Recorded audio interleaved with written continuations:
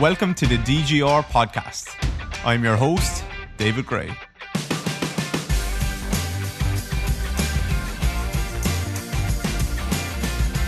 Hello everyone, David here. Welcome back to the world's best podcast.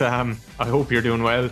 Today I have a guest that you're probably familiar with if you've been in my kind of world for a little while. I have Chris Leddy, aka Coach Chris, aka The Led. Chris is a coach in our member site, so if you're one of the 470-ish members listening to this, you definitely know Chris, but you probably know him anyway because you probably have seen him on my Instagram and stuff like that over the last couple of years. And even if you don't worry, it's a very, very, very good conversation.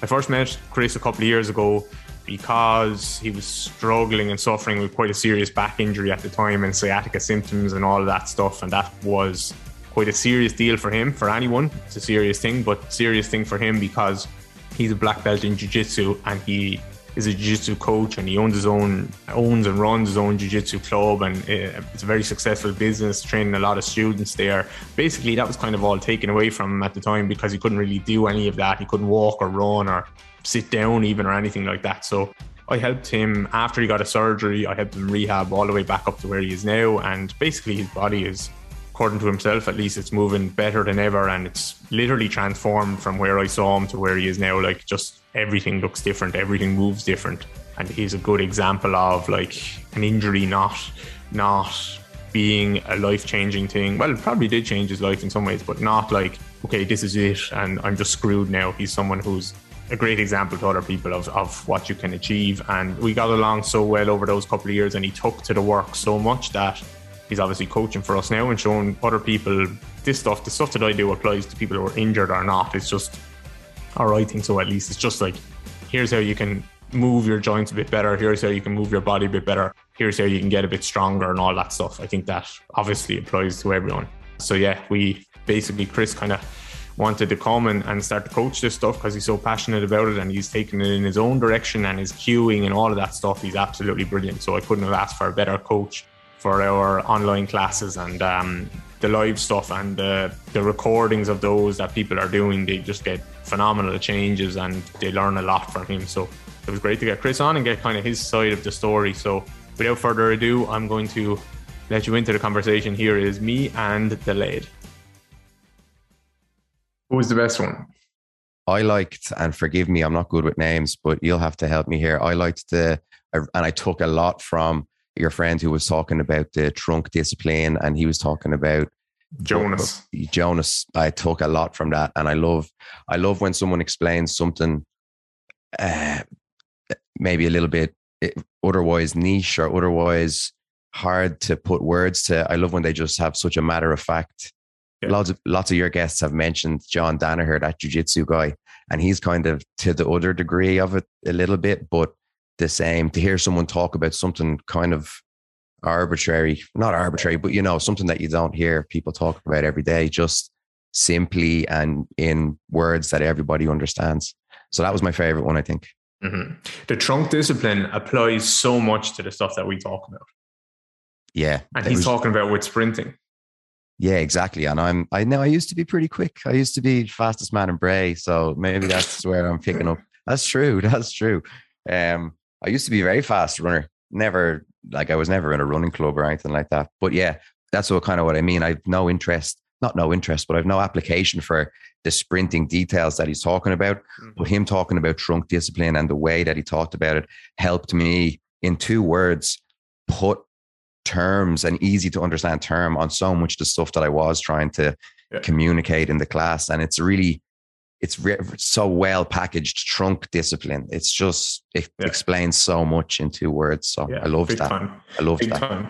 Because there's people like, there's the big thing on social media now, which is there's no right way to lift weights. And it's absolutely correct. There's no right way of doing it. But that's coming kind of from the pain science world, which is like, no matter what you do, your body's going to adapt to and get stronger at. So like, do whatever you want. And just take care of load. Don't be stupid with your load. Just progressive overload, right? That's a key principle. And that's coming from the pain science world. And that's creeping into the strength and conditioning world as well, which is a good thing. It's telling people, don't be afraid of these positions. Get into whatever position and just be smart with your load. But it's starting to creep into the performance world as well, because like some of these kind of people who interpret the pain science research are so loud and so outspoken that they're starting to say, even if a performance coach now says like, here's how I want my athletes to lift weight, they're not talking about pain. Pain doesn't even come into their mind. They're saying like, here's how I think you should lift, so that we got transferability maybe onto how you jump and how you run and stuff like that. It's even creeping into those worlds where there's no right way to do it. There's no right way to do it, but for each individual athlete, there might be a better way to do it, which is actually you are not just extending your back in every single deadlift and every single squat you do. You're not just using like your back as your primary mover. When it comes to performance, there's definitely a right way to do it. No, sorry, not definitely, but there's like, if you're talking about sprinters, you're trying to ingrain hip extension before knee extension, bum before back, trunk discipline, like, and you're trying to work on that on the track or on the field, and then you just go into the gym and say, just lift however the hell you want, as if that's not going to carry over. So like, we have to separate the pain world from the performance world in that way, where, yeah, it doesn't mean you're going to get injured if you do it this way, but it also doesn't, it could have negative transfer to the other things that you're trying to do. Yeah, that's my CV basically there. 10 years of negative transfer, pretty much. Ish. When I look back on the things that I was prescribed, or the things that I chased in the gym, I enjoyed lifting weights. I enjoyed all, and I've tried everything. I was actually at the first in Europe CrossFit certification, so I was CrossFit level 1 certified in like 2006 or 2007 or something, and I was deadlifting, I was snatching, I was squatting, I was overhead squatting, I was doing all of these things, and I was focused, as many people are, on the task. I was able to get the weight up and down. I was able to run fast afterwards, but I never really made any consideration for what I was turning myself into, if that makes sense. And for me, I didn't want to be stiff, and I didn't want to be kind of like slow and sluggish and stuff like that. But that's certainly how my training was making me feel.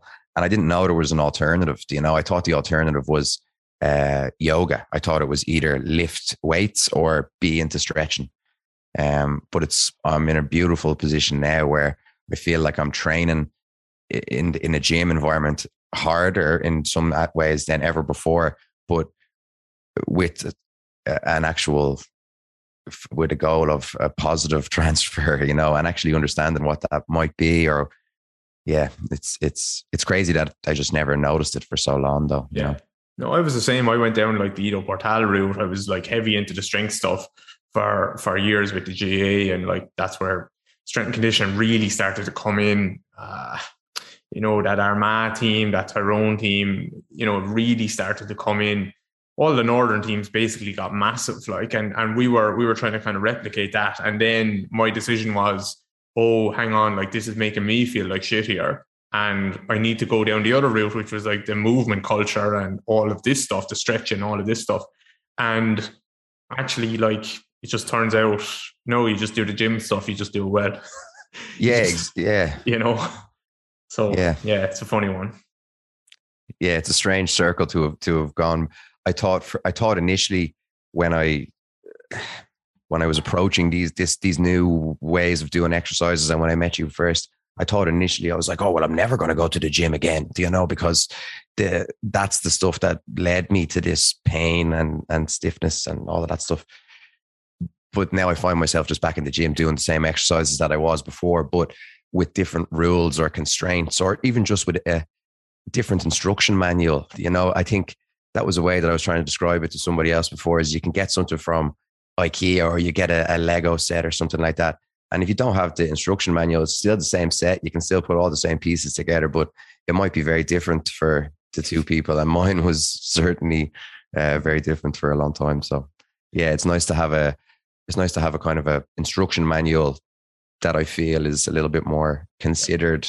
Yeah. It's rough. Like, there's certain rules that I abide by, and like, you see me, I put up a Jefferson curl on Instagram the other day and stuff like that. Like, so it's just understanding the intention behind the task. So if I'm doing a squat, I want to learn to be able to fold at the hips and the knees, right? If I only really fold at the knees, then I'm going to really not load the hips. If I only really fold at the hips, it's more of a hinge, and I'm going to load a lot of the back as well. So if I only fold at the hips, like, it looks like more like a good morning. I get a lot of back extensors, of back extension. If I only really fold at the knees, then I get a lot more of like a butt wink and stuff like that. And I'm trying to push forward.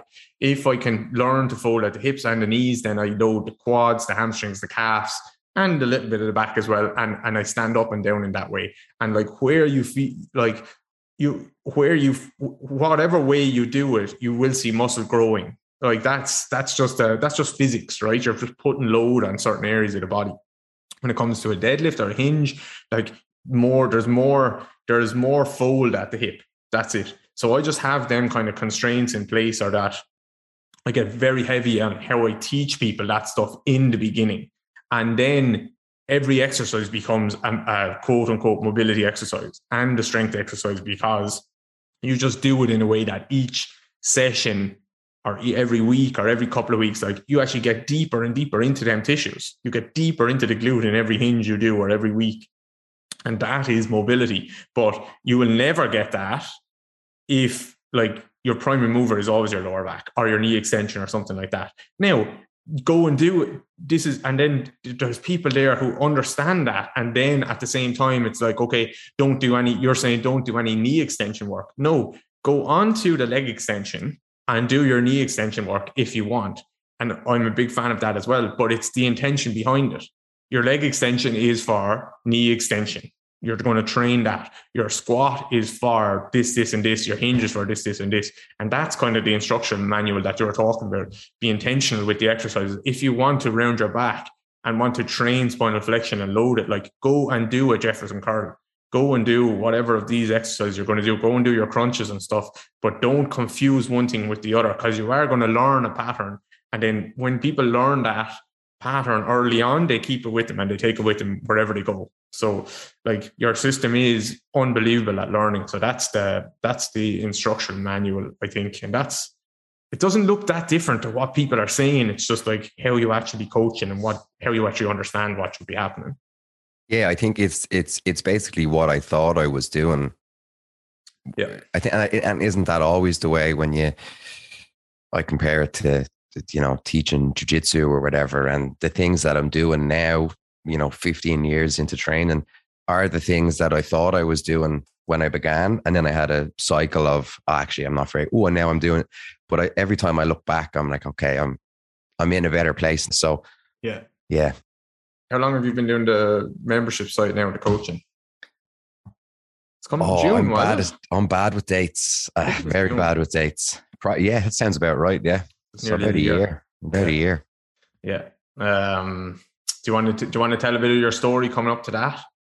So not coming up to that, but like how we met and stuff like that, and where you are. Yeah. So I met you. I was about to say David, but I'm talking to you. I met you. I guess maybe 2.5 years ago, maybe a little bit longer than that. I remember I was a Zoom call and I would have been lying on my stomach. I don't know if you remember that. Yeah, I do. But I would have been lying on my stomach on my forearms in, what would you call that, for if that's not easy to, like a snake or a cobra pose or something like that. It's that prone position. It's like a Mackenzie position. That on your elbows. Yeah. For your my chest raised up. Yeah. I used to call it like a sleepover position. Like you see like in a teenage, like on Nickelodeon back in the day, that it's a sleepover party or something, on your belly, like with your feet up in the air, basically just in the most extended position that I could offer. And this was, apart from standing up, the only way that I could be without, and I was still in pain in this position, but the only way that I could be without being in a lot of pain. This was after, I guess, a 9 or 10 month struggle with this sciatica that I had in my right leg. It was caused, I diagnosed that I had a bulging disc that was pressing pretty hard on the sciatic nerve. I'd never had anything like that before, other than a couple of weeks of a stiff back here and there. Before I met you, I had tried the Mackenzie stuff. I had worked with basically felt like I exhausted the directory of therapists and coaches and trainers in Leinster. I went a little bit further away from that when I could. I couldn't drive, actually. I couldn't sit in a car. I couldn't sit in a chair, even apart from to go for a number 2. I literally didn't sit down for 7 or 8 months. So I was in a dark, dark, dark space. And I met you, and I remember in that call, I was like 7 days away from getting the surgery. And I was like, geez, I hope he's not going to be like, don't get it or something like that. I remember one of the first things you said was, I'm getting surgery. Like, I'm not, or something like, I'm not, I don't want you to convince me not to get a surgery or something like that. Did I say that? Something along those lines, yeah. Yeah, because I had kind of like pushed all my chips in at that stage. The only surgery that I had prior to this was literally ingrown toenail surgery from my football boots were too small. And that was like when I was 15 or 16 or something. And I'm 33 now. So this is a long time ago. And in jiu-jitsu or a martial art or any sport where movement, well, I suppose this is every sport, but where being mobile is something that's championed, and particularly with your back, a back surgery is kind of a death sentence. If you read in forums and jiu-jitsu groups, and even if you just talk to people in the gym or on Facebook that have had a similar thing, it's kind of like, oh, well, I can't really train anymore, or I can train, but only with light people, and I had to stop competing, and I can't do these positions and stuff. So I had kind of pushed all my chips in at that stage. I was really ready for the surgery. I felt like I needed it. I had a, what do you call the injection? Like an epidural steroid injection.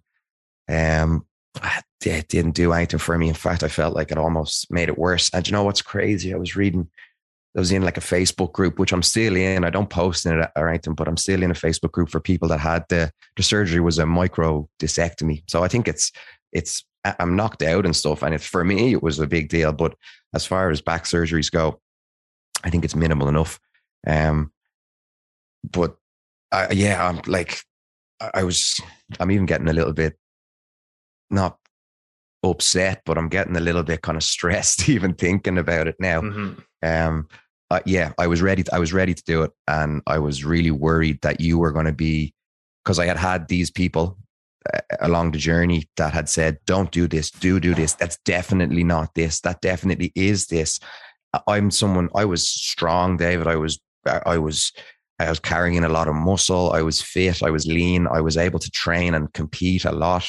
I had a lot of output. I was sparring hard every single day for, at least an hour and a half, on top of training, on top of weight training, on top of teaching.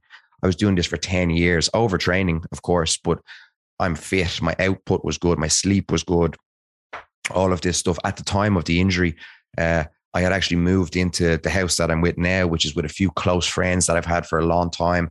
And it was kind of we're in our 30s now, and it's kind of our final hurrah, I guess, before we all officially move in, or we all turn into real grown-ups. So it was what I felt was like a good time in my life. And then I meet this person and it's like, oh, you just need to do this glute exercise or something to make your pain go away. And I was like, I can squat a lot of weight. I can deadlift a lot of weight. I can pick you up, and the coach that's telling me I'll throw you over the room, And it's like saying that something isn't strong enough or something. And I was so confused. And anyway, I was just like, this David Gray guy, I was recommended you by Brian from Movement 101, who was one of the, again, directory of people. And he was, in fairness to him, the only person that said, I don't know, go to this guy, he's going to help you. Everyone else said that they knew. Everyone else was like, it's this is going to fix you. Yeah. And I hate that. It does my head in. I never put a diagnosis or a label on anyone. Actually, no, that's not right. If someone is like, what is this issue? And it's clearly an Achilles tendinopathy, then I might say, I think it's an Achilles tendinopathy, something like that. But anything else where it's just just pain that's a little bit, you're unsure. I hate that. I hate saying it's this thing. That's, especially with backs, it's such a, there is structural things going on sometimes with people. you know? Yeah. So, and even then we can't say like, this is the thing that's causing the pain. So, and this is the thing that's going to fix it. That wrecks my head. I was really worried, even just in the lead up to the surgery. I didn't know what the recovery was going to be like. I didn't know. It was actually in the middle of COVID as well. The hospitals in Ireland at the time were, you couldn't really get a surgery unless it was a life-saving surgery. I couldn't even go to a physio. Not that I even had a physio that I wanted to go to. I just felt lost, and I felt like the doctors and the surgeons and the ones that I saw, I felt like they were the perfect people to see for the job. I trusted them 100%, but they just didn't really understand where I was coming from or me or what I was trying to get back to or what the sport that I did. I said, I do jiu-jitsu. And they're like, oh, my niece does, taekwondo and stuff. And they just, in their head, they think when you say jiu-jitsu, they're thinking like Karate Kid or something like that. And it's like, oh, come on. It's a little bit, this is like a serious thing for me. And I just felt like nobody really took it seriously. I think all of the therapists that I saw were coming from a really good place. I think they genuinely did want to help me, and I'm not saying they're wrong across the board, but with me, unfortunately, for the most part of them, they weren't able to help me anyway. So I'm not going to say that they were wrong, but the frustrating thing is just, if I wasn't able to help somebody, I would figure that out pretty soon, but it's a shame when the person, the customer, if you want to call them that, it's a shame when they're the person that has to realize, fuck, like this isn't really helping me. Yeah, that's a tricky one. It is, like, because there is an ego thing involved. Even if people have their best intentions, like as soon as you kind of send someone away and say, I can't help you, like one, you don't want to like get them to lose hope. So like I get that quite a bit, where it's like people are, just because of some of the Instagram stuff. And I try my best to not have it in that way. I could make way more money, way, way, way more money if it's like, I'm going to fix you. And I just say that and that's it. Whereas I try not to be like that. But yeah, it's especially if someone's coming to you and then you're like, okay, I'm not sure if I can help you. That can break someone down. So you have to be careful with how you break that to them in one way. And then in a second way, there's obviously the financial side of it, which is like therapists, the more times people come back, like people will just sell people 20 packages, 20 sessions, 50 sessions, a session every twice a week for a year. And like, why would you ever want to lose that customer then? So lifetime value of a customer, like in the therapy world, the more pain they have, the better. And then, yeah, the other one is just the ego side of it. Like people just don't want to admit that. I just have a blanket 3-session rule where I think, okay, if you're not making any progress here, I've tried some things, I've given my best shot, and then I'm going to refer to someone else. Sometimes it's a 1-session thing where it's just like, actually, I just really think you need to go and see this person. But that's roughly, I pretty much have that rule in place to try and take my ego out of it. It's like, just the things I thought I was going to be able to help you with, you haven't responded to. And I never tell them they're like, oh, you're broken because I can't fix it. It's just like, no, this person, this doctor, this surgeon, I think you should chat to. Then we can rediscuss our specialist or whoever it is. That's a blanket rule I have on that. Yeah, the ego thing is definitely there. And not that I'm Conor McGregor or anything like that. I certainly don't hold myself on any pedestal or anything. Not that I even, like, I've had a very average career in that regard. So it's nothing like that. But something that I've absolutely noticed over the years is because I'm involved in a martial arts or a fighting sport or whatever, lots of people, especially men, think that that's cool. And knowing about fighting is cool, and it's a very macho thing. And it's really, really pisses me off, to be honest. And I find it so cringe, and it really turns me off on someone. Like, I don't talk about jiu-jitsu or fighting or anything. Like, I don't talk about that at all, except for when I'm with someone. But there's definitely the thing of like, they wanted to be the person that fixed me. Do you know what I mean? Again, not so because I'm a celebrity, but because of the sport that I did and just the way that they would talk to me about stuff. By the way, I might have one of those guys. Some of these are my friends. I'm likely not talking about you if you're that person that's listening, but so there was definitely that. And I a little bit of me resents that, to be honest. It's like, come on, just let me go. These people told me that my back, the problem wasn't with my back, explicitly said it's not your back. I never saw a GP or a doctor or anything like that. And I eventually went to a GP about this on a friend of mine's recommendation, and seeing me, without even putting his hands on me, seeing me walk into his room. Bear in mind that this is after 8 or 9 months of physios that had hours with my body, and therapists. I hate to say just physios, but in my mind, physio means someone that's rubbing you. So I'm not having a go at physios in general. So therapists. Therapists. Yeah. That's just my vocabulary. Yes. So these, some of them weren't even therapists. Some might even have been a coach. But anyway, the point is, these people had hours and weeks with my body, with time to think about it, with questions and answers and photos and videos. This guy saw me walk and tried to sit down and goes, "Your back's fucked." He says, "Your back's fucked." He was like, he was like, "Bend over there." And I was like, "I can't." And he was like, "I know you can't." He was like, "Have you had a scan?" And I was like, "Oh no." He was like, "Get booked for an MRI now." And I went for an MRI. He didn't say your back's fucked, did he?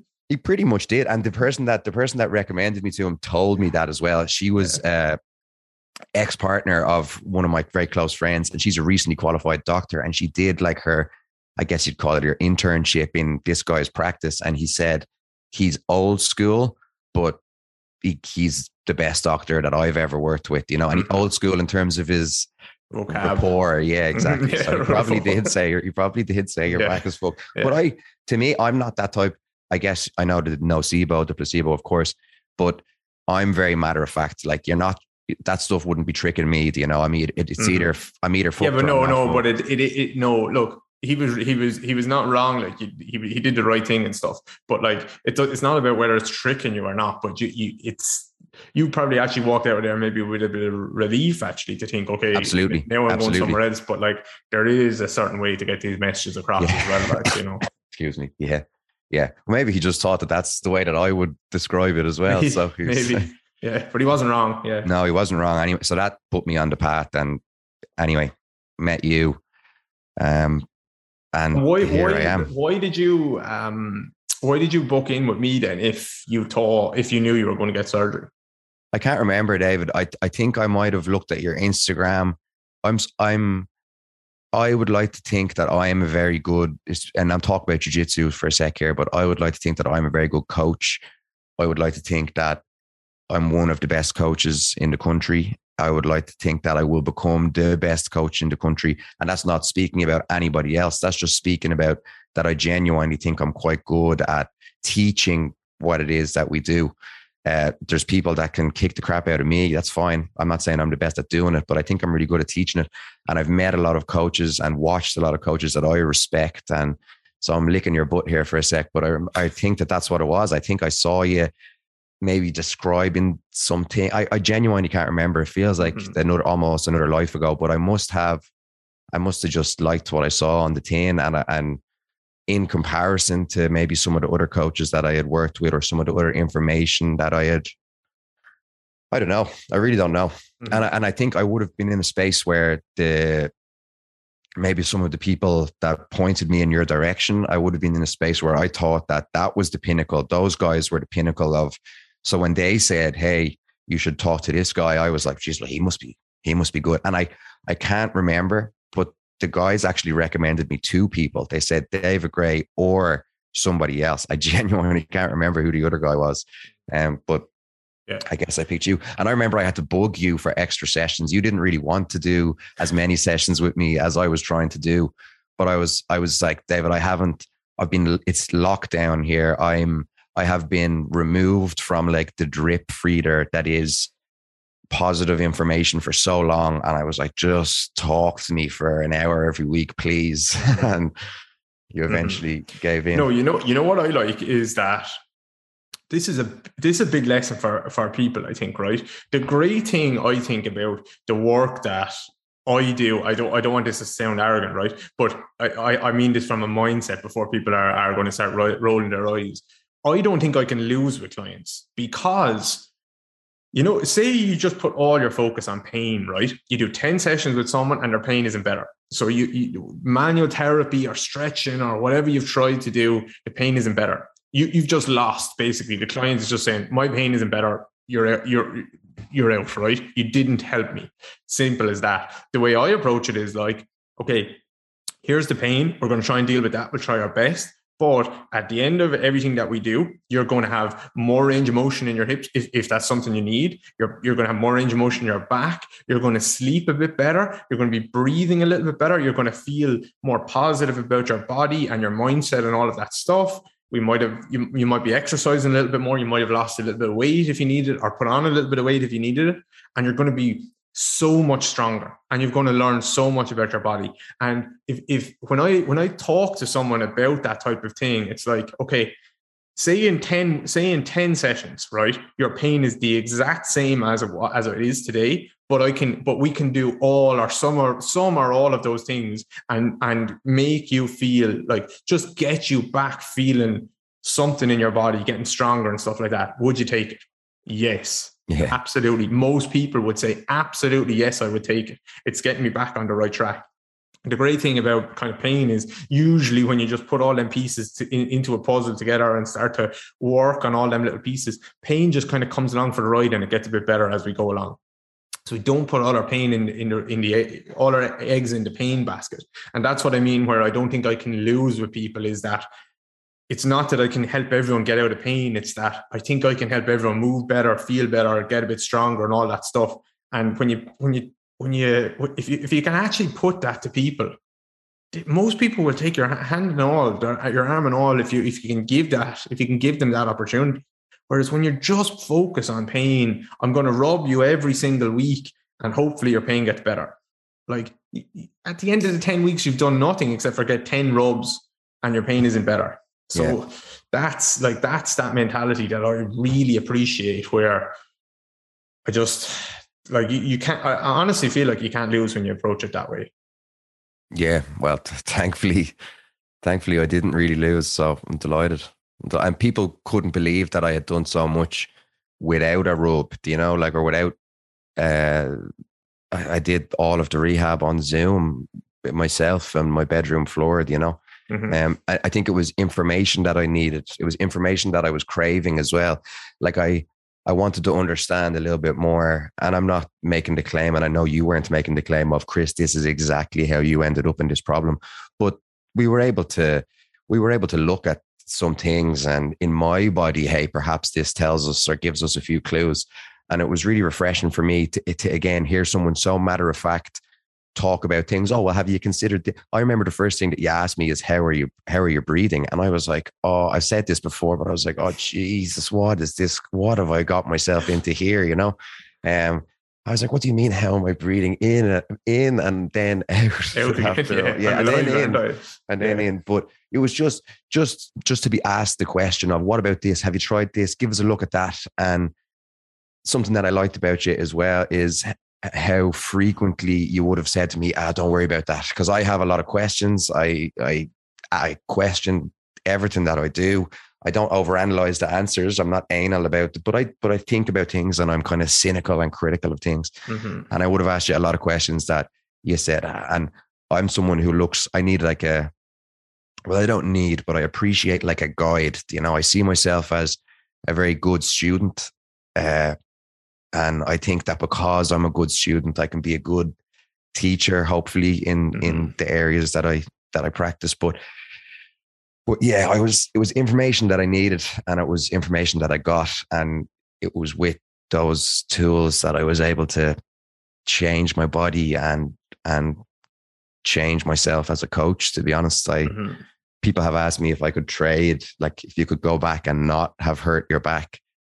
And I says, well, in some ways, yes, obviously. But I think if I hadn't hurt my back, I think I still would have been stiff and immobile and just feeling kind of crappy, to be honest. I always felt great when I trained, when everything was warm and when I was beating people up. I felt fantastic. But pretty much every night I felt shite. I used to have to lie down on the floor, put my legs up on something, and these kind of realigning, what I believed was realigning. I'm doing air comments here.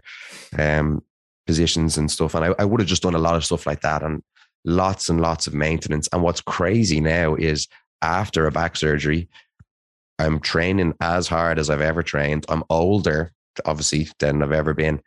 And I'm doing less maintenance, less warming up, less anything than ever before. Yeah. And that's crazy to me. Like, I was really worried.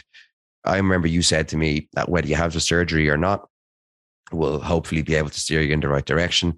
And I remember you gave me, and I don't know if this was just a carefully worded bit of encouragement or if this is what you genuinely believe to be true. But I remember you said, I think that you'll get better either way, but the surgery will help you get better a little bit quicker. And maybe that's what I needed to hear that day or whatever.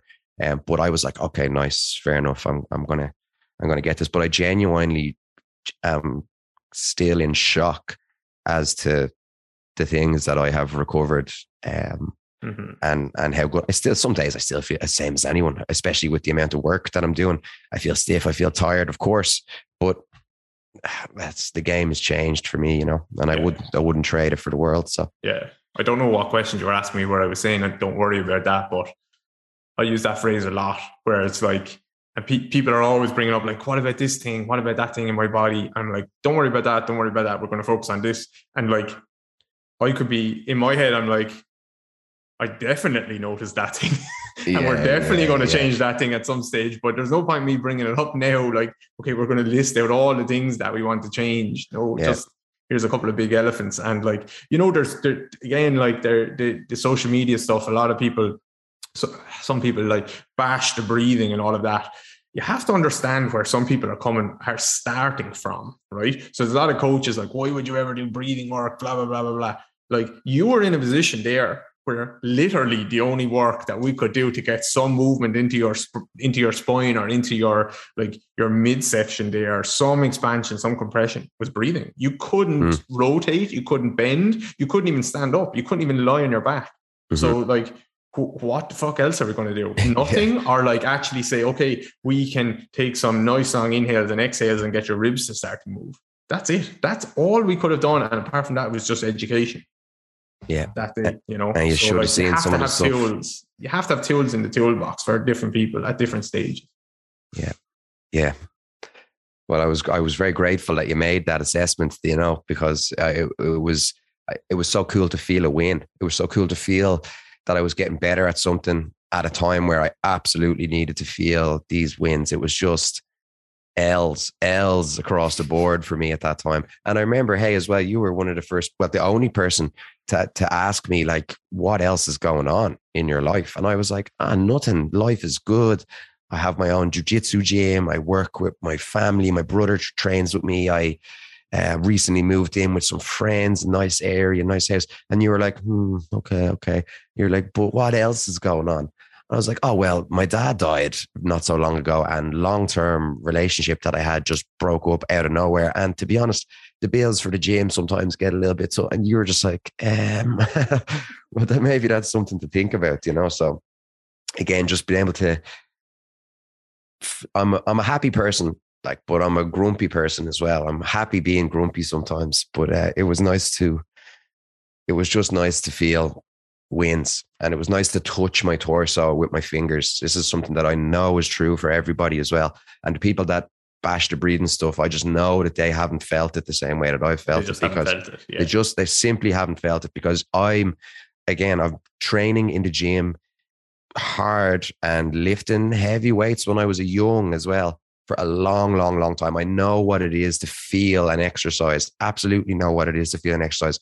And if I felt what I feel with some of those exhales in a plank, in a L sit, in a knee, in any of those, what you would call core exercises, first of all, I never felt that in those. And if I did, I would say that's the best core exercise I've ever done. So for me to be lying in bed, literally told that I'm not allowed bend, lift or twist for like 3 months or something, whatever it was, and to be able to light up, I wasn't obviously doing it that hard, but to my fingers, I was like, shit, like I feel like a bodybuilder down there now. Everything has tightened up. I know that that's a win. And I love when someone gets that for the first time, when they touch themselves. And I encourage people to like stab yourself with your fingertips there. And it's like, don't touch yourself. you can't be telling people to touch themselves. Well, in the belly, you can touch yourself in the belly all day. Hey, look, all of those things go out the window when you're a jiu-jitsu coach, unfortunately. Yeah. So Look, no, you're right about that stuff there. And like, there is people who are obsessed with the breathing stuff. That's all they do. Every client gets 10 breathing exercises. Every single exercise is like, this is the exact portion you inhale, this is the exact portion you exhale. I'm not like that at all. It's just here's some boxes that we want to tick off. Maybe with some people, and like, you saw in the workshop we did, like the amount of plyometrics and stuff that we did, like all that stuff. It's just having the tools and deciding who then you use it with. But like, again, like that on one of those Instagram posts, there was a guy, the ribs don't actually move like you say they do. And then I put up the video of Annalise breathing, and it's like he is a yoga teacher. He's a yoga teacher. And it's like, of course you think they don't move the way you say you do, because you do belly breathing with everyone. Yeah. You know, yours don't. Yours don't, and your clients don't. But look at this video of Annalise, and don't say she's an outlier, because she just spent the last 18 months working on this. And now the amount of expansion there. And then she just wrote into the Facebook group that like she needs to buy new shorts because her glutes are after growing so much. I had that problem too. I couldn't believe it. I thought that I had big legs and genuinely had to start throwing out pants, because when I stopped using my back for everything, I started turning into bit of a Kim K. Yeah, exactly. So like that's you trunk discipline. When you stop using your back for everything, you're going to use your hips. Your booty is going to grow like hell. That's it. And that is just evidence of that again and again and again with people. Ingvild is the same. One of the other members, like, just doing online sessions with her. You did one as well, but I did one the other day with her. Like, and she had a very flat back actually. Just all our nice spinal curves have restored, and like hips are moving really well, glutes are growing, getting really, really strong, running better, feeling better. A lot of our neck tension has gone away, because some first session I did with her, like her spine was flat from her butt all the way up through her neck, and everything was just completely flat, and all them curves have restored. And I haven't mentioned posture to her once. Not once have I said, try to put yourself in this posture. No, it's just moving certain things, getting expansion in certain ways. That's the difference as well between, like, you know, this posture is something, our spinal curves, like if we weren't supposed to have curves in our spine, then evolution would have got rid of them. So like, they are beneficial to us. And it's not that we need to be holding ourselves in one posture. There's literally probably nothing worse that you could do to someone than try and get them to get into a certain posture. It's just about how you actually retrain their body so it reclaims those curves and then starts to use the hips and stuff in that way. So that's been a big part of your journey. But now, like you're saying, people are like, you're back now doing harder things. We had you running fairly soon after the surgery. Like, we got you back running, back shifting side to side, back doing your squats and stuff like that. That's all part of the rehab. I think people sometimes think if you do breathing work with anyone, then that's all you do with everyone. And it's just such a silly assumption. Well, maybe it's not. A lot of people just do that, but. Well, I nearly for 5 minutes, I nearly thought that it was the be all and end all because it was so. I make the mistake often of thinking that everybody has the same experience as me, you know. So if there was a few minutes early into this journey where I was like, oh my God, like this is it. This is the reason why this is all. So I was like, and for me, it was absolutely a massive missing link in my training, not necessarily just breathing work, but reclaiming a bit of tension in my core, in my torso, was massively influential for me and had a huge impact.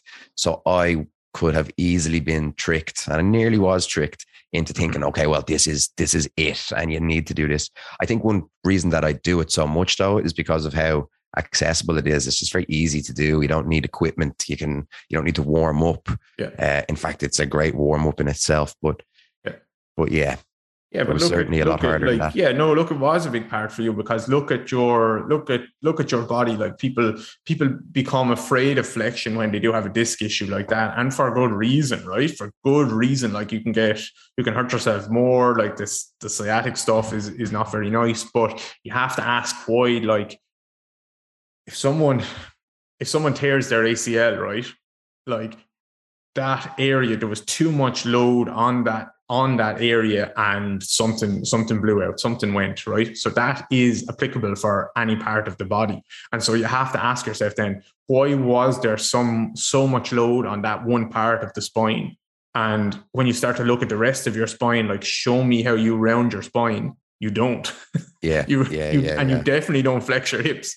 Not at all, right? Because your hips were just pushed so far forward. So like, okay, take away from someone's body, take away a ton of hip flexion and take away almost any or all thoracic flexion.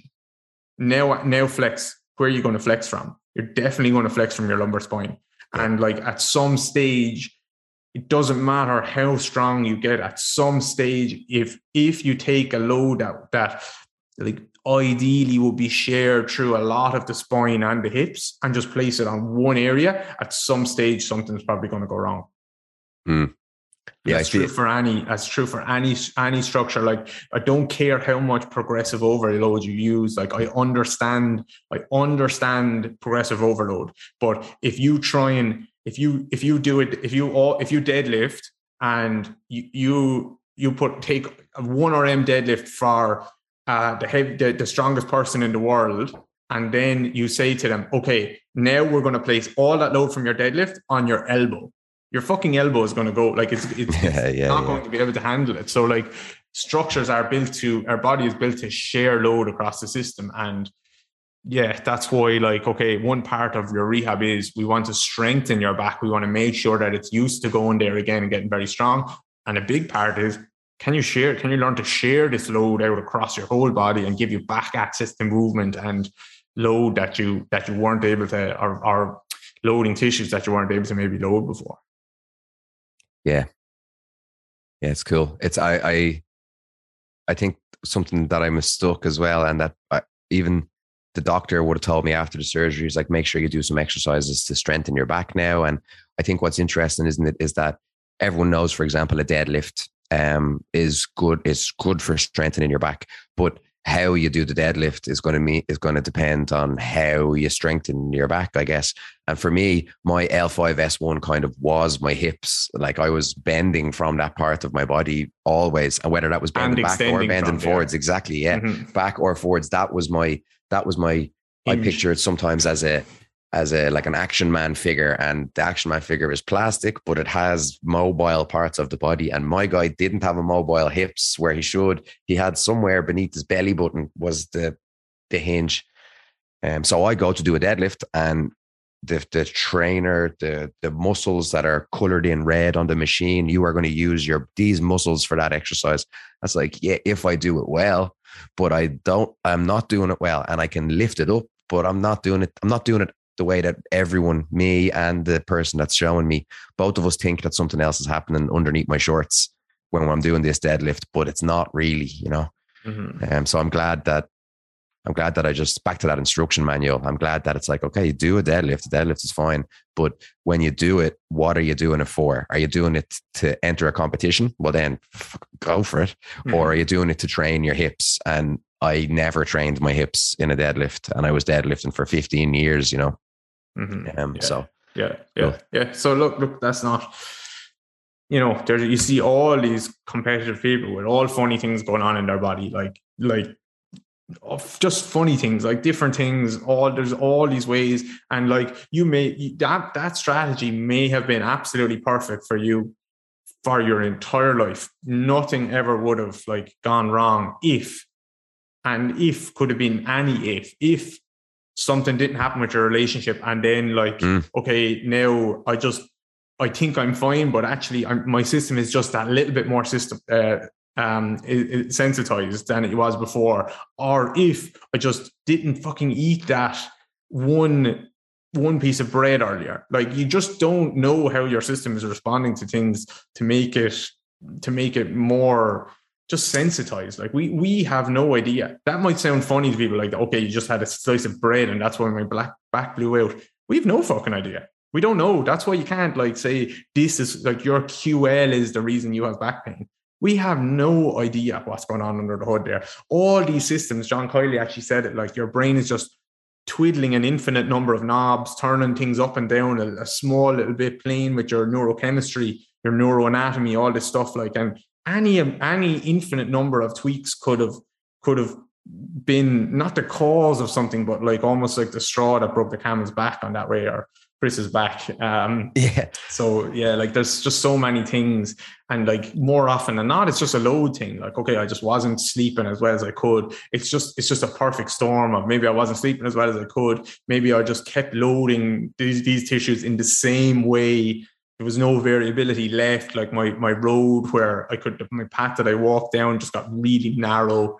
I was overtraining. Maybe I wasn't sleeping as well as I could. I wasn't eating as well as I could. And just a compound of all of these things, we can't lay the like pain or injury on a biomechanical thing. It's just one part of it. That's all. And it's just one of the reasons why I get frustrated when the biomechanics people blame the biomechanics thing, not the pain science, but the like, if you talk to a psychiatrist, they'll blame your mindset wasn't in a great place that day. If you talk to nutrition people, it's because you didn't have enough protein the night before. Whereas actually, like, all of these pieces of the puzzle are relevant, you know? Yeah. That's another reason why I breath of fresh air. I think when I met you first, or maybe when I looked at your media or whatever it would have been, I was like, oh shit, it's kind of inclusive here. Instead of, that's another frustration that I had, was usually all of the gym work that I was prescribed, or the stuff that I found myself involved in, it trickled down from either a bodybuilding kind of ethos, or trickled down from a lifting heavier ethos. Of course, now there's more of a performance ethos in some gyms and stuff, but not the ones that I went to. So everything was just about kind of getting bigger and stronger in that regard, bigger and stronger. But yeah, it was nice to see you, and you weren't saying anything was bad. You weren't saying leave anything out. You were just saying, don't just do that thing. And even with my body, it's not bad that your back does that, but maybe it's bad that your back just does that. Exactly. That's the point. Is the problem. So that's the point. Yeah. It was just cool for me. It was simply put, even if I did kind of zone in on it a little bit too much, and this is exactly whatever, it was helpful for me. And it gave me the confidence and the boost that I needed to be like, right, fuck, I'm gonna get back here. And to be honest, son, I feel like I feel fantastic. Like, I feel really, really good. I feel better. It's, again, some days not so good, but 90% of the time I feel fantastic. I can train hard. I'm training harder than the young people in the gym, and more regularly. And it's cool. It's really cool. Yeah. No, I have the same experience as you with regards to, like, the way you say, if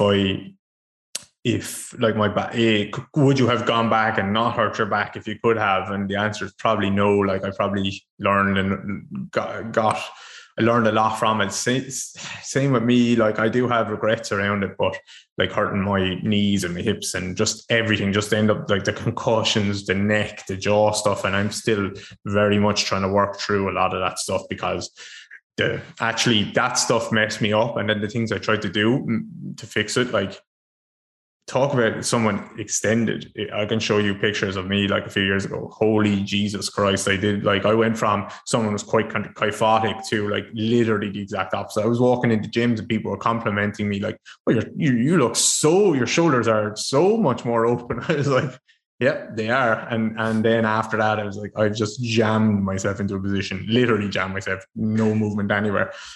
So yeah, I just went down a path, and I'm still trying to like unravel a lot of that.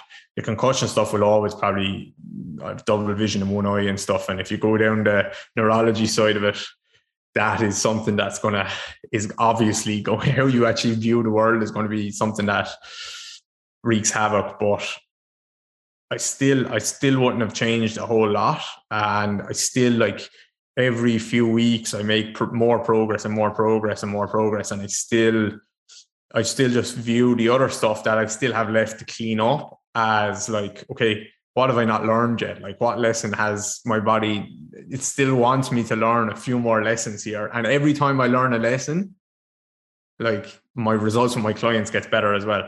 And it's not just because, okay, my situation applies to everyone. It's just like, actually, I just learned something very much, just, like some of the stuff that just looking at your hip last day and the different things like that when you were down, or whoever it is, like the pronation stuff, like there's a certain way that certain people teach that stuff. And then I teach it completely different to everyone else because I spent 10 hours a day for one solid week trying to pronate my foot because I had a big game coming up that weekend and my Achilles was messed up. And I learned more in that week than anything else. And then, yeah, it's just, so I just look at that in a good way, hopefully, where it's, that's the only way I can look at it, because otherwise I just end up getting really frustrated.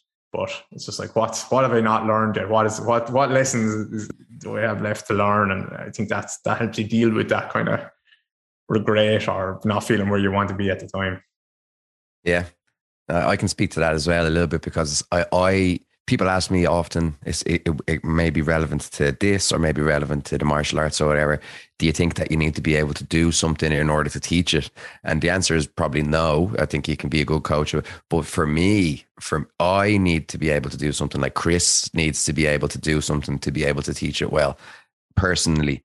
And I think that's how you can draw on different vocabulary for something. That's how you can draw. That's why in the live classes that I teach, I really enjoy when there's another coach or a therapist or a trainer or something taking part in and especially when they're consistent with it, because it's not just about knowing, for me anyway. And again, I think I'm a pretty seasoned coach, so I've tried many different things and I've seen many people try their own things, and it's not just about knowing the thing, it's about describing it and putting color to the description and tailoring the description to the group or the type of person, and having a thesaurus at hand to be, okay, well, that way didn't really land with them, so I'm going to try to say it this way, or I'm going to go back to a different way. And I can only do that because I have tried it myself. And I think in martial arts, for sure, there's so much information available online. A really esteemed coach showing a technique, for example, and something that I kind of cringe at then is local gyms or on a smaller scale making it their business to just essentially carbon copy of, hey, well, he said this, so I'm going to say this. And their students will never be as good as his students, because just that 30-second clip or the 45-minute DVD that they watch or whatever it is not the same as, Yeah. That's a tricky one though, like, because at least they're trying to learn from a good person, and at least they're trying to kind of copy and mimic a good person. Yes, of course. It's better than the other way around. But I just mean, I know what you mean. Like, they haven't spent the time to really like internalize it. I know what you mean. It's the same with the breathing stuff, like where people come onto the site, and I'm sure there's lots of people who's like, okay, I've seen people talk about that before. I know that, and I'm like, okay, look at you there versus look at Annalise, let's say, doing some of the breaths, and look at the way her ribs move.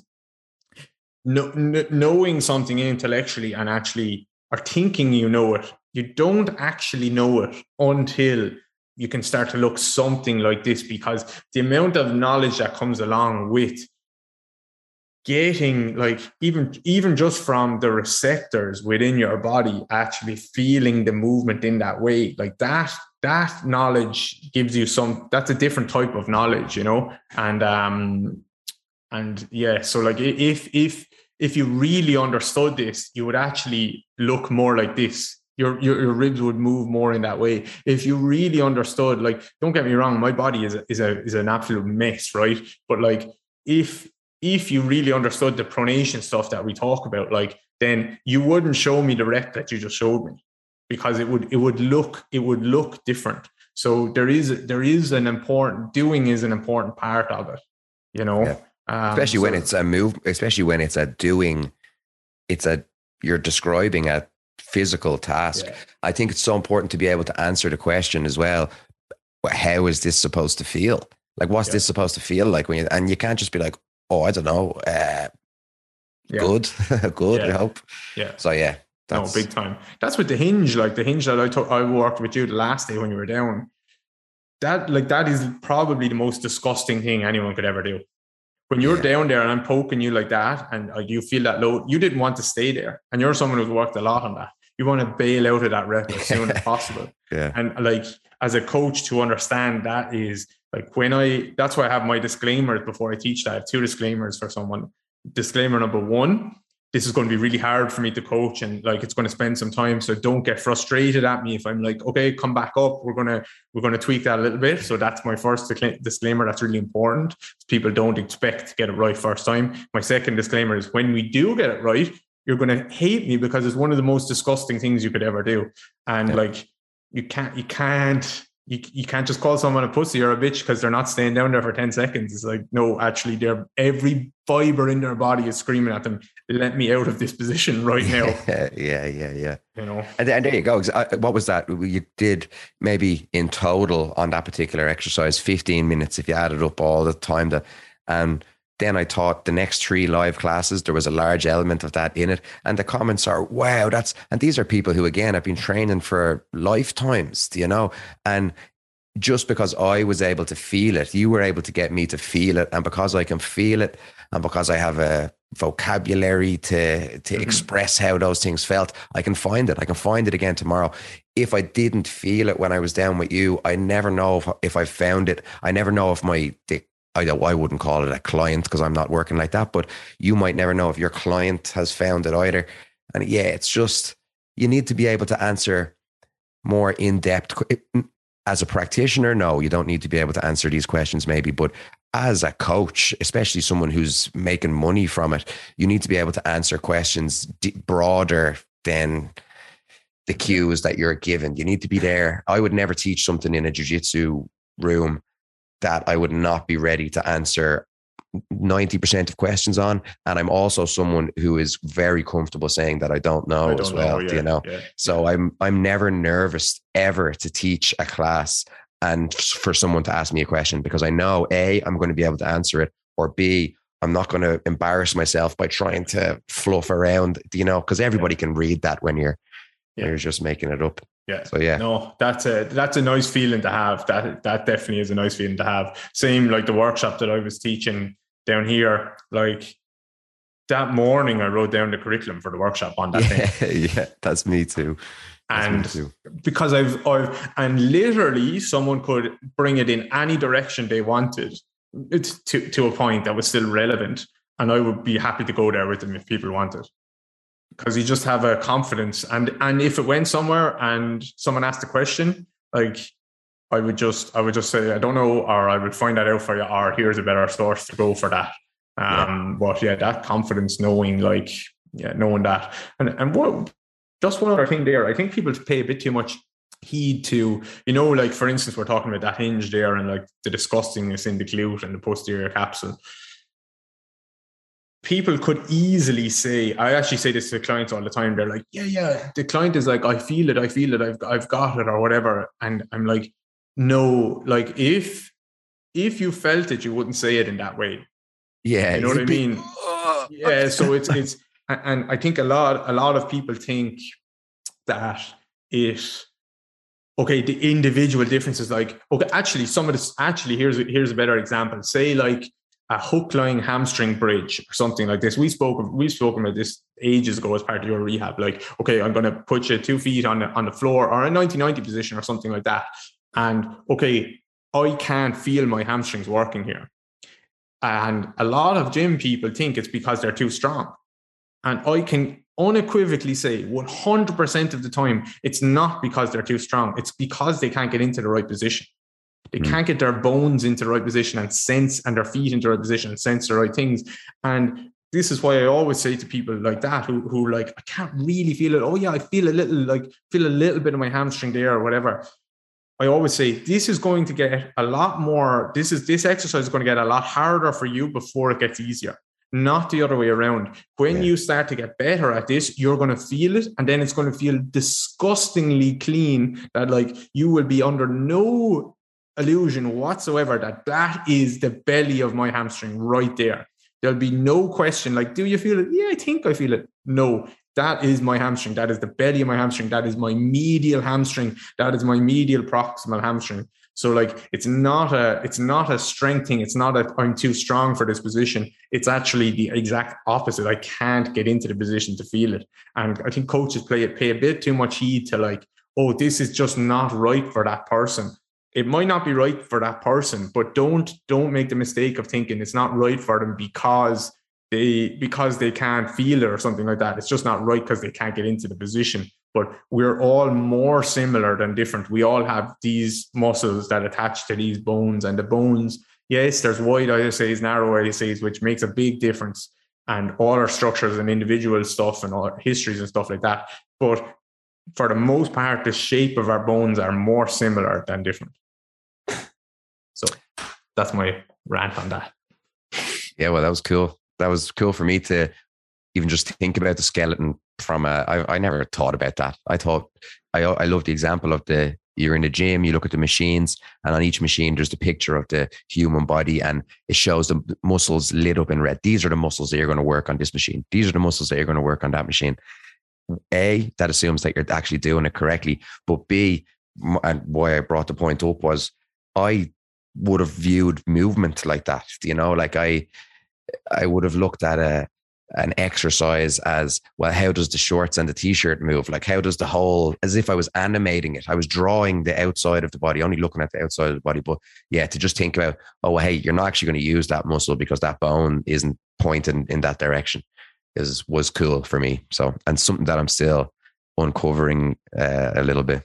Yeah, that's where anatomy gets interesting. Like it's the variability thing now with the gym stuff is getting to the point where people are like, oh, just do anything. And like they're right from a macro scale. Like don't get me wrong here. Like there is an obesity epidemic in the world. People need to move more and just train. Don't put barriers in their way. I'm not saying that. Like, please don't misunderstand. I'm not saying that at all. People need to get out and walk and do this, run or do whatever they want, whatever they enjoy. But like, it's getting to the point where it's like, okay, you want to, people are saying like, there's not the best way to deadlift. No, of course they're not. But if I want to load your glutes and hips more, this is how maybe you should deadlift. Like, you're going to put some load on this area. It's getting to the point where it's like, okay, that's, if someone wants to do a bicep curl and call it a deadlift, that's, oh yeah, they're still doing a deadlift. No, they're not. They're loading their bicep here, not their hips. So we can still be intentional and understand there is a biomechanical lens, and physics has not gone away here. Just because like pain science is such a big area and it's so important to understand, gravity is still acting on our bodies as well. So it's not good or bad. It's just what's the intention behind it.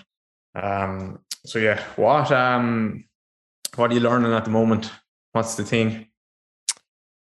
Again, it's for my body, I guess, but I'm still trying to work. I'm still trying to work as best I can on the hinge because of how limited I am there and how desirable a bit of internal rotation at the hips and even just a bit of flexion, being able to keep your knees close to your chest. A, when you're standing in a kind of a wrestling position, or B, when you're lying on your back to protect yourself, very desirable in jiu-jitsu, and something that I was lacked always on my journey, on my practice, you know. And I was confused years ago thinking, maybe I'm just not good at those moves. But what's interesting is how I found myself in my training being able to access some of these positions a little bit easier. So yeah, I'm still extremely bullish on the hinge. Mm-hmm. I'm actually trying to do more cardio and stuff again. I have to keep my weight down for most of the competitions that I do. I like to try to do the assault bike and stuff like that. So I'm bullish on the assault bike at the moment.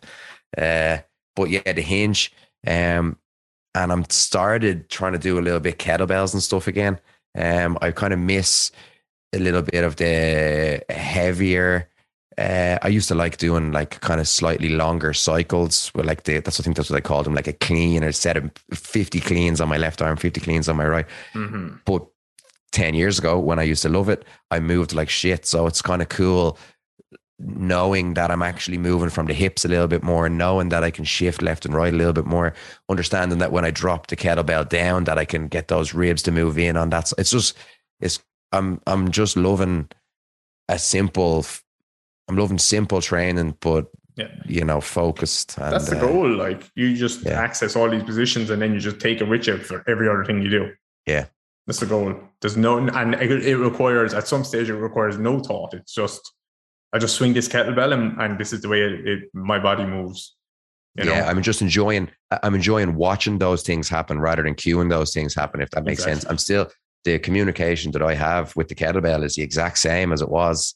I'm trying to do the exact same thing as I was 10 years ago, but now it just moves a little bit better. And it's my hip that's going back instead of my L5 S1 that's going back, you know. Did your right hip get any better?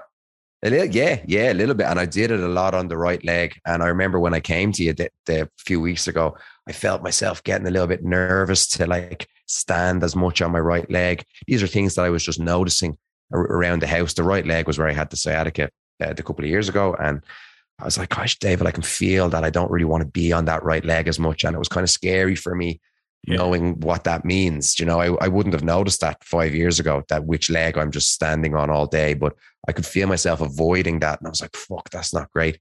And I went to town on the right leg, to be honest, with the hinge and stuff. And I would have made a mistake because I did some of the PRI stuff first, and I had sore right side of the body, and the PRI stuff says, hey, you need to do all this stuff on the, and hey, that was very helpful for me, by the way, the PRI stuff. I learned a lot, so I'm not passionate, but I made a mistake of, I do loads of stuff on the left now. And you know, that wasn't very helpful either, but just, I disagree with, I think so that their thought process behind like just get people over onto the left leg. I think a lot of people struggle with getting onto the right leg as well. It's just like, okay, I have a brain and it gets onto the right leg differently how it gets onto the left leg. But that doesn't mean like I shouldn't train at getting onto the right leg, how well I can organize my mass on my right leg, how well I can hinge into my right hip, how well I can squat on the right side, all that stuff. And maybe like they don't really, there is a lot of emphasis put on pushing off the right. There's two parts, or there's a few parts. So one part is like, how well can you get on the left leg? The other part is, another big part is like, how well can you push off the right leg onto the left leg? So there are two massive parts of focus that PRI have. How well do you get on the left? How well do you push off the right to get on the left? And I think they missed the part of like, how well do you get on the right leg, especially if you have injuries. And from just to give perspective on me doing those courses, I didn't go to college to be a personal trainer. I did like a 8-week course, you know, a long time ago. So I was kind of intimidated a little bit by doing a more serious, in quotes, certainly with terminology, where the terminology is concerned.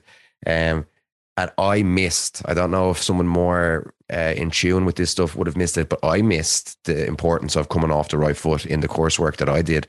I understood it to be shit. Yeah, look at it. All of these people are just in this. All of the examples they show are in this one. I'm that as well. It was like a moth flying, you know. It was easy for me to follow the light there because I was watching these examples going, that is my body. Like I am that person.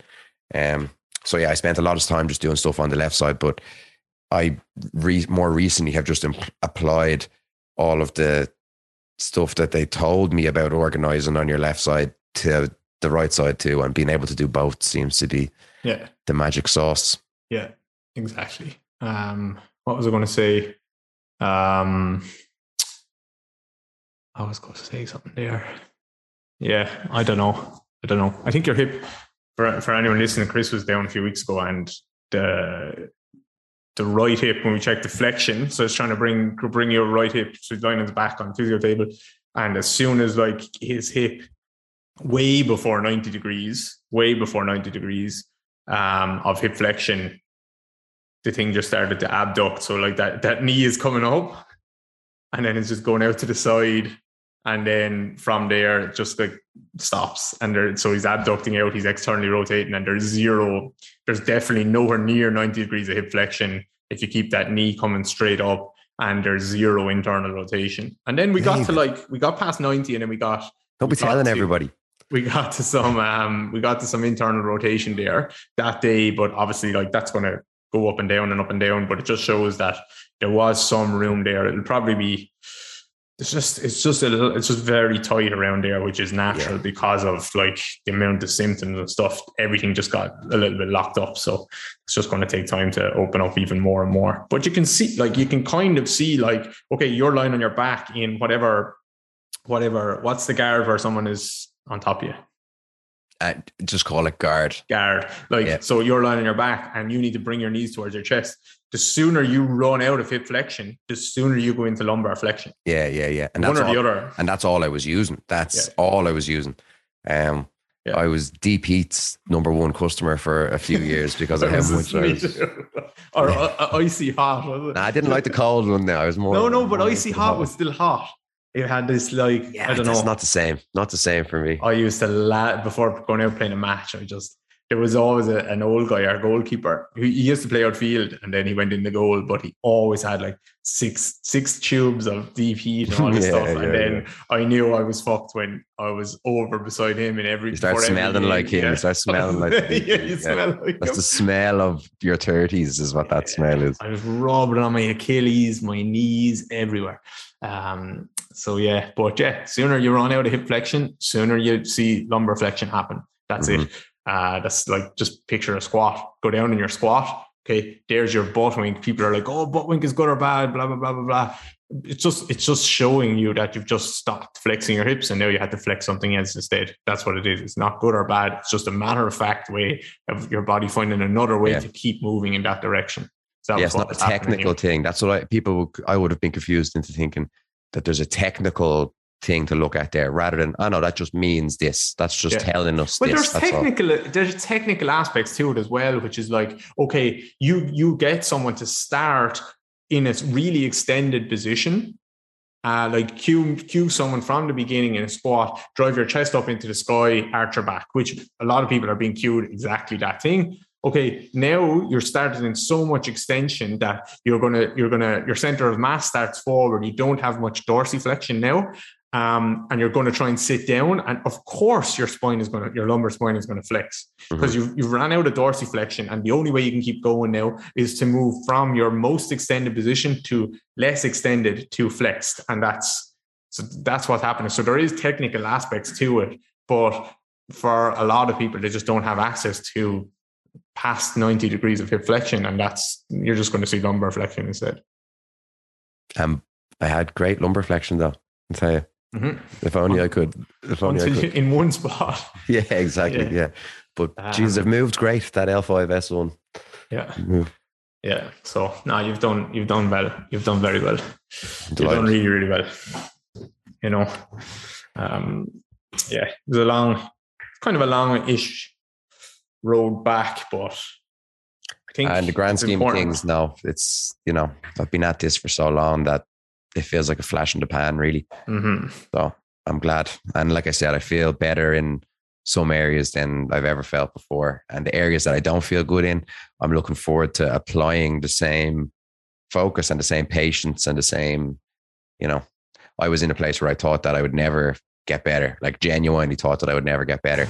And to go from there to here, it says to me, okay, well, I'm not really nervous about something like that happening again. And the other little niggles that were nowhere near as bad as that, they will go in time, or they certainly will improve. So I'm confident, and that's key. Which is your neck and your shoulders and your elbows. And my hips and my feet and my knees and my wrists and my fingers and stuff. But at least they don't stop me going to the fucking toilet, So they're not as life altering as the low back injury, but I'll clean all that stuff up in time. Yeah. But like the answer to not having any aches or pains anywhere is not doing jiu-jitsu or not doing any sport, not being inactive in any way, and like just, okay, now I feel absolutely fine. But now your heart and your lungs and your everything else and your mental health is fucked. So it's just finding the balance between smart things to work on those things while you actually enjoy your body and your life. There's a lot of people working on their posture every day, and all they do is postural drills, and suddenly they realize 10 years later, I actually haven't enjoyed my body. I haven't done anything. I'm just doing breathing drills. I'm doing whatever. Yes, my body looks different, but actually I haven't ran in 10 years. That's not where you want to be. No, not at all. So glad to be back. Yeah. Okay. Where are people going to go to find the lead? The lead. You're not the only man that calls me the lead. I like the way that kind of organically cropped up. But you can find me on Instagram. I've started to try to post more on Instagram again. For someone who's on their phone as much as I am, I'm shite at posting on Instagram. So I'm going to do my best, a little projects to try to post more. But Coach Chris online, because what am I, Coach? Who am I? Chris. And David, where is it? It's on. Come on, it sells itself. And then also my own Instagram is Chris Leddy BJJ. I post about, my competition performances and results and just funny memes and stuff on there. And then my third Instagram is BJJ Bray, B-R-A-Y. That's the town that I'm from. That's in Wicklow in Ireland. And this is where I do all of my work all day, every day, all week. And if you're living in Ireland or Leinster or if you're ever on the East Coast and you want me to snap your arm off your shoulder, come on down and I'll look after you. What's the name of the gym? It's the gym with many names. Technically, the name is East Coast Jiu-Jitsu Academy Bray. ECJJA Bray. And ECJJA is the club, kind of I was there. I was in the room when it was created, but my coach and mentor and friend, Dara O'Connell, has made that one of the powerhouses of jiu-jitsu in Europe at the moment. And we have a huge stable of champions, world champions, European champions, and it's high level. I'm delighted to be a part of it, and that's my real deal. I'm trying to be a good coach. I'm trying to learn as much as I can in this world, but this is 5% of my brain at the moment. 95% of my skill and my focus and my passion and everything is jiu-jitsu. That's your vocation, or that's your kind of that's just me. Life's work. Just me. I've been doing it for longer than I've been doing anything else. I started it over half my life ago. And yeah, it's just who I am. Mm-hmm. And people can train with Coach Chris on. Oh yeah. On where? On DGR Interactive, guys. I'm teaching classes twice a week. Wednesday, 6:30 p.m. Irish time, and Saturday, 9:30 a.m. Obviously also Irish time. But every class that I do is recorded and uploaded onto the members platform. And to be honest, I think like 80% of the people that actually use the classes watch the recordings. The times obviously don't suit everyone. And what I absolutely love is to see the gains that people are making. And I didn't even know they were in my class because they're watching the record. I might not have even met this person yet. Yeah. And they shoot me a video or they shoot me a text and they're like, check this out. And I'm like, oh, that's cool. Yeah, that's class. Yeah. And I didn't get you on to so we could promote that, but did you not? we have to give it a plug anyway. But look, I'm in the Facebook group here, and I'm going to read out Annalise's reply just to shout at Annalise out one more time. Legend. I pulled out all my summer clothes, and nothing fits because of the glutes and ribs. I'm going back to ribs that don't move. Yeah, so exactly. If you want to be one of those people, you should jump on DGR Interactive. And yeah, I'd love to see it there. I look after like all the theory side of it and some of the practical aspects. I'm putting up more practical stuff, but Chris does the classes, and that's where it's mostly coaches and therapists on there, but like that's how I encourage people to learn as well. It's like, okay, David is talking here about the pump handle movement and blah, blah, blah, blah, blah. And then it's like, actually, what does that feel like? What does that look like? How do you train that? And then how do you apply that to your clients as well? So yeah, people are welcome to join us there. Okay. Oh yeah, I'm off to teach now hours of jiu-jitsu this evening. So I'm going to have a quick snack and leg it out the door. Good man. Talk to you soon. Yeah, you will. Thank you very much. Bye. Chat to you later. Okay, guys, I hope you really enjoyed that chat with Chris, aka The Lead. I'm inviting you now to join us on our membership site. So there is a discount code for DGR Interactive.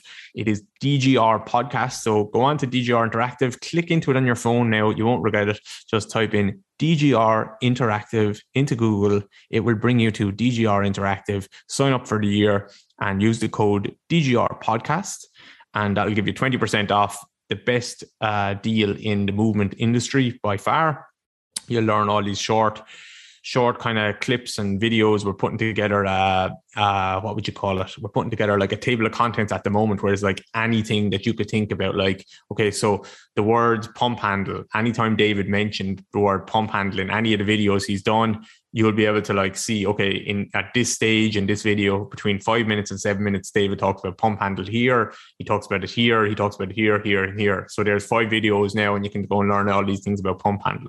The times when he mentions Achilles are in these 6 videos at this time, this time, this time, this time, this time. So you can kind of watch the content, watch each video on its own, or like, so 15 minutes talking about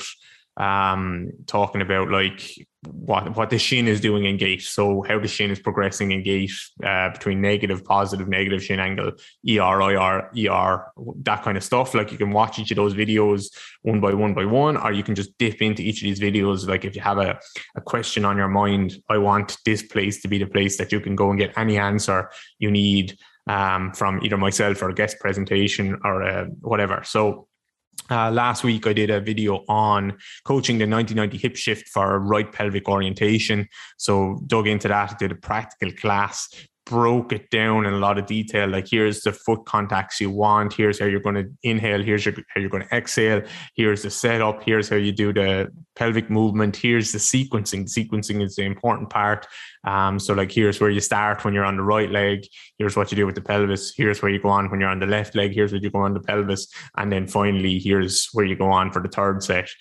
Here's where you go with the pelvis on the left leg when you start to introduce more of a shift. So yeah, if you're interested in that was last week's content. Obviously Chris had a couple of live classes there as well, which you can watch the recordings of, all the hinge stuff that we've done. And then this week I have it written down here, we email our members every week, every Monday with the content. So foot contacts and pressures during hopping theory. David looks at one of his clients hopping and talks you through what is happening at the foot and the lower limb during each phase. David will discuss compression, where the maximum propulsion is coming from, and timing of different segments in the hop. So I'm basically going to look at like all the screenshots of a client of mine hopping and say, here's initial contact, here's kind of max propulsion, here's as it goes into toe off, and then I'm going to explain what's happening at the foot, and there's some quite nice things and what's happening at the lower leg, all that stuff. So that's going to be this week's video. You're going to find that in the foot and ankle chapter and in the movement theory chapter as well. And obviously Chris will have a couple of classes this week as well. So don't forget DGR Interactive. Use the code DGR podcast, and that will bring you to the movement education of your dreams. So I hope you enjoyed all of that, and I will catch you guys soon.